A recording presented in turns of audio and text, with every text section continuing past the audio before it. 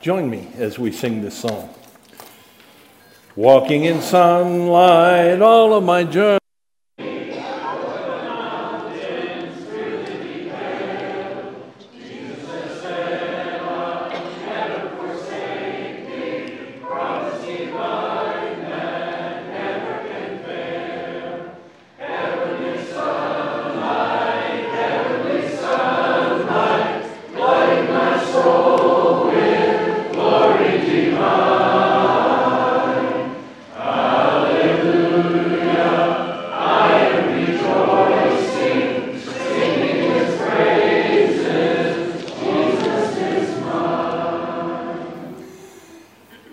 I sang that song on purpose. Well, that was a dumb thing to say, but in my other life, I used to work in college admissions, and when we would design these beautiful books to show everything that the college where I worked had to offer, one of the things that I noticed was all the pictures. There was always sunshine. Everybody was always laughing and smiling. I never saw a single picture of someone with an umbrella, or raining, or sad, or anything like that, because in marketing, that's not what you want to emphasize. And so, when I would recruit students, I would talk to them about, I said, it does rain here. It does, storm every once in a while. And of course, I'd get a little laughter out of that. But I wish I could say that the Christian life, as we live our lives, is going to be all sunshine. I wish I could say that as we sing that song, walking in sunlight all of my journey, that it would happen that way. But it doesn't. I was taken aback by the stories as you go through Scripture, and you realize that there are so many of those stories that have storms in them. Remember we used to sing, who did swallow Jojo Jonah? But if you read the story, he was supposed to go to Tarshish and he turned around and left. God told him to go to Nineveh, and he turned around and went to Tarshish. And it says that he got on a boat, and as they went on that boat, well, it says this, then the Lord sent a great wind on the sea, and such a violent storm arose that the ship threatened to break up, and all the sailors were afraid, and each cried out to his own God, and they threw the cargo into the sea to lighten the ship. I can just see that in my mind's eye. You take a ship like, those Mayflower or something like that, or even more primitive than that, and you see this waves just blowing against it and just threatening to sink the thing. Well, then you remember the story of Job. We talked about Job several weeks ago. His oxen and his donkeys were taken. They were stolen. The Chaldeans came, and they made off with his camels, and in both cases, they killed his servants. And then the Bible says this, when suddenly a mighty wind swept from the desert and struck the four corners of the house, and it collapsed on them, his children, and they are dead. That's what the servant had told him. A violent storm, a mighty wind from the desert came. Well, remember Paul? In Acts chapter 27, he's on his way to Rome. He's thinking he's going to get there. And it's kind of interesting because the way we make trips now, we say, hey, we're going to Rome. We're going to, of course, these days your flight may get canceled. But anyway, you make that decision that you're going there, you get on the airplane and you go there. The way that they had to travel back then is they would say, hey, are you going this way? Yeah, and it was almost like a hitchhiker. You went as far as you could. Well, Paul is getting ready to go to Rome. And so they're on a ship. Acts 27, in verse 27, it says on the 14th night. Think about that. 2 weeks. 2 weeks. On the 14th night, we were still being driven across the Adriatic Sea. And the scripture says Paul was shipwrecked. If you read in scripture, it's interesting because we only know of that shipwreck. The scripture says, as he's talking and telling about all the things that's happened to him, he says, 3 times I was shipwrecked. And a day and a night I spent in the deep. So there's storms all over the place in the scripture. And it comes as no surprise that there's a storm on the Sea of Galilee, as we just read.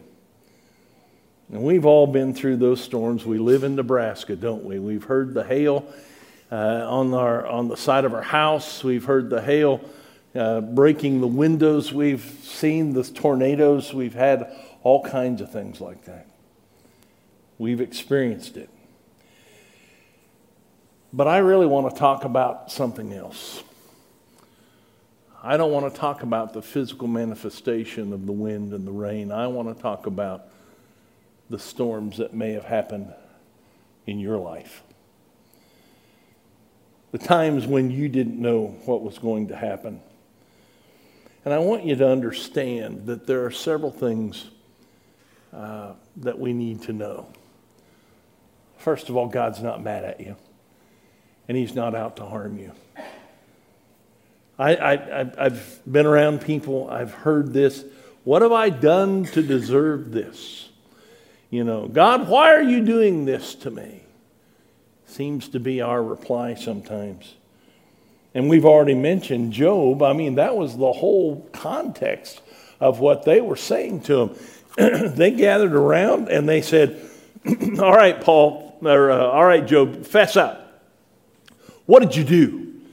And Job would say, I haven't done anything. And they'd say, now we know that God does not punish people who do good things. So what did you do? And they kept after him and kept after him. And they didn't realize that Satan was the source of the bad things in Job's life. And I want us to realize that sometimes when those things happen in our lives, we tend to blame God, and maybe we're blaming the wrong thing. Maybe we should turn and say, why is Satan doing this to us? Because God's not here to harm you. But I want you to not fear the new. Because after one of these storms, it seems that everything may be new. Unanticipated doesn't necessarily mean frightening. Instead of saying, why has this happened to me? Maybe what we ought to be saying is, what can I learn from this? I've heard people say, I just want to lean into the Lord. And I struggled with that concept. I thought, what in the world does that mean? I started thinking about it. And I thought about my grandchildren. When somebody new comes up and my grandchild is standing next to me and they say, hey, sweetie, how you doing? Have you noticed what? I've got 2 that would do this, 1 that wouldn't. But have you noticed how they'll tend to kind of lean into you and grab a hold of your leg? And I thought, maybe that's what we're talking about. In these difficult times, these new times, what we need to do, instead of worrying about what's going to happen, what's going to change in our lives, instead, perhaps what we ought to do is lean into the Lord and grab a hold of Him and hold on to Him like nothing else. There are times in our lives when we just don't know what's going on. But there's no need to fear the new when we lean into the Lord. But there's no need to fear things that we don't understand. We live in an era, in a culture that wants to know everything. And again, I hate to keep bringing up my grandchildren, but I've got one in particular that wants to know why. Now, your kids did that. My kids did that, but not to the degree that this one does. Papa, I want to do this. No. Why? Well, and then I give a reason. Why? And I give another reason. Well, why? And you know what I say? Every parent in here will know this answer. Because I said so. When you run out of reasons, when you run out of things to say, when you run out of all the answers to why, you end up saying, because I said so. Well, there are times in our lives when we may keep asking God why. And He says it a whole lot nicer than I do. But we need to listen to His voice when He says, because I said so. We keep asking God why. And we just need to say, you know what? I don't need to fear those things I don't know. It's an old song we used to sing. Tempted and tried, we're oft made to wonder why it should be thus all the day long. While there are others living about us never molested, though in the wrong. Farther along, we'll know all about it. Farther along, we'll understand why. Cheer up, my brother. Live in the sunshine. And this is the part of the verse that just came out to me. We'll understand it all by and by. Before we leave this story, I want us to notice several things. Jesus tells His disciples, I don't want that yet. Jesus tells His disciples, let's go to the other side. And if Jesus is leading us and if Jesus is telling us to go to the other side, by all means, let's go to the other side. It's kind of interesting. There's an interesting phrase that I don't know if you saw it or not. It's in Mark. Matthew doesn't really translate. Man, one of the things that I keep learning is they all say different things. In Matthew, it says that at the end of this whole thing, that they saw something that was awesome. But we're going to get to that in just a minute. But in Mark, he says this. Leaving the crowd behind, they took Him along. Did you see this? Just as He was in the boat. Now, I've read different things. I've seen different things. I've tried to research this. What does this mean? Literally, it just means He was in the boat. Let's go. I don't know if He had already nestled down in the stern and had already laid His head on a pillow or what. But it says, just as He was. Maybe what, and this is a preacher's prerogative, to kind of take it a little bit out of context. But maybe we ought to take Jesus as He is. Maybe we ought to quit taking Jesus and making Him into what we want Him to be. And instead just follow Him just as He is. But I want you to place yourself in the apostles' sandals. 4 of these guys are professionals on water. I mean, they know what the sky looks like. They know the Sea of Galilee like the back of their hand. And it's an indication that it's a tornadic kind of storm that comes up. Now, I don't know about you, but when the sirens go off, I'm not asleep. The sirens go off rarely. There are times when somebody says, "Did you hear those siren lights?" No, I didn't hear a thing. But usually, when the sirens go off, I'm not asleep. This ship had to be rocking, and it was filling up with water. And you can imagine they're sitting there saying, we're going to sink in this. And they turn and look at Jesus, and He's asleep. And what do they say to him? Do you not care that we're about to die, basically? Let me give you two scriptures. This is one of my favorite go-tos. Cast all your anxiety. I think the King James uses the word cares. Cast all your anxiety on him because he cares for you. Now, when you stop to think about that for just a moment, when you realize that the creator of the universe, the one who knows all things, the one who came and died for your sins,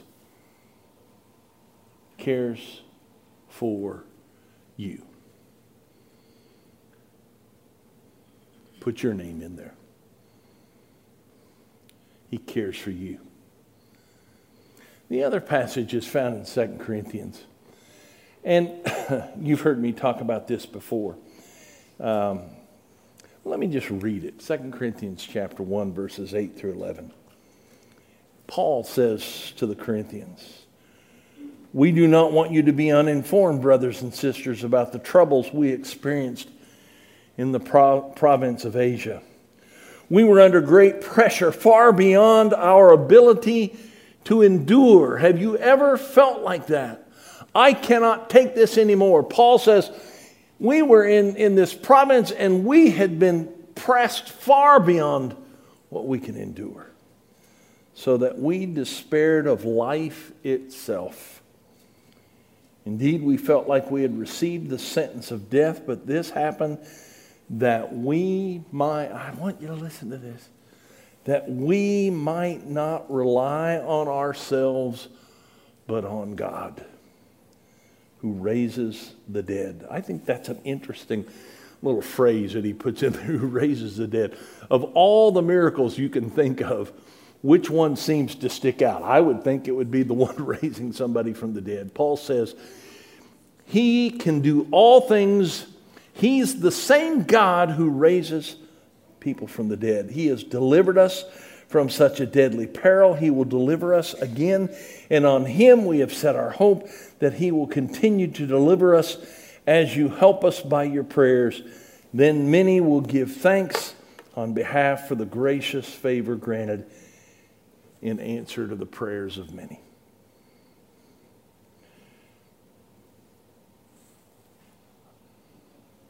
Sometimes we think, and I've heard this statement, and I don't want us to say it, well, we know that God won't give us more than we can handle. That says they had more than they could handle. But when that happens, then what we do is rely on God. But there's something else I want you to see in this. We need to remember that God is bigger than all of our problems, that anything we'll ever face or ever have faced. And by the way, let me say this. You may be sitting out there and saying, I don't know what he's talking about because I've never had any of these things. I want to tell you something. If you've not been through a storm in your life, you will. It's going to happen. And you're not going to know what to do. And as I said, at the end of the storm, when everything is quiet, when the kids leave and it's quiet, Martha and I sit in our chairs and we say, listen, it's quiet. When the storm is over and we are sitting there saying, it is quiet, it is peaceful. Matthew says they were in great awe, they were amazed. But Mark says this.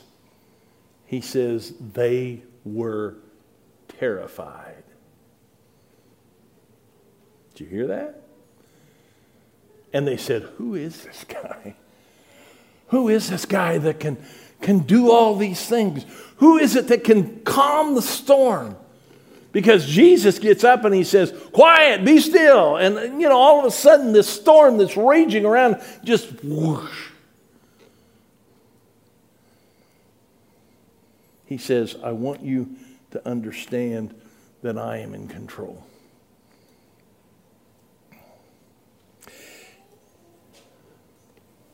I can assure you that you will never have to worry about God forsaking you, even when you think He's not there. He will always be there. Listen to this passage of Scripture. It's from Isaiah chapter 42. When you pass through the waters, I will be with you. When you pass through the rivers, they will not sweep over you. When you walk through the fire, you will not be burned.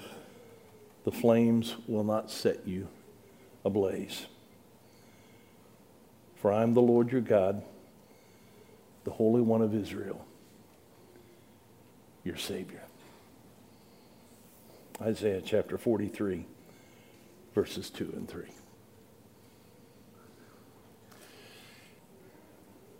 Don't be afraid of the storms,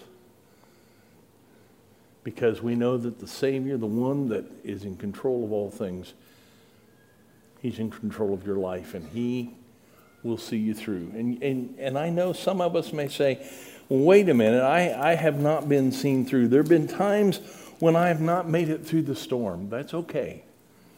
We'll understand it all by and by. We're going to sing a song that Jeremiah has selected here for your encouragement. Our shepherds and their wives will be in the back. If you want to talk to one of them, you're going through a particular storm or something that you need help with, I would encourage you to talk to one of them.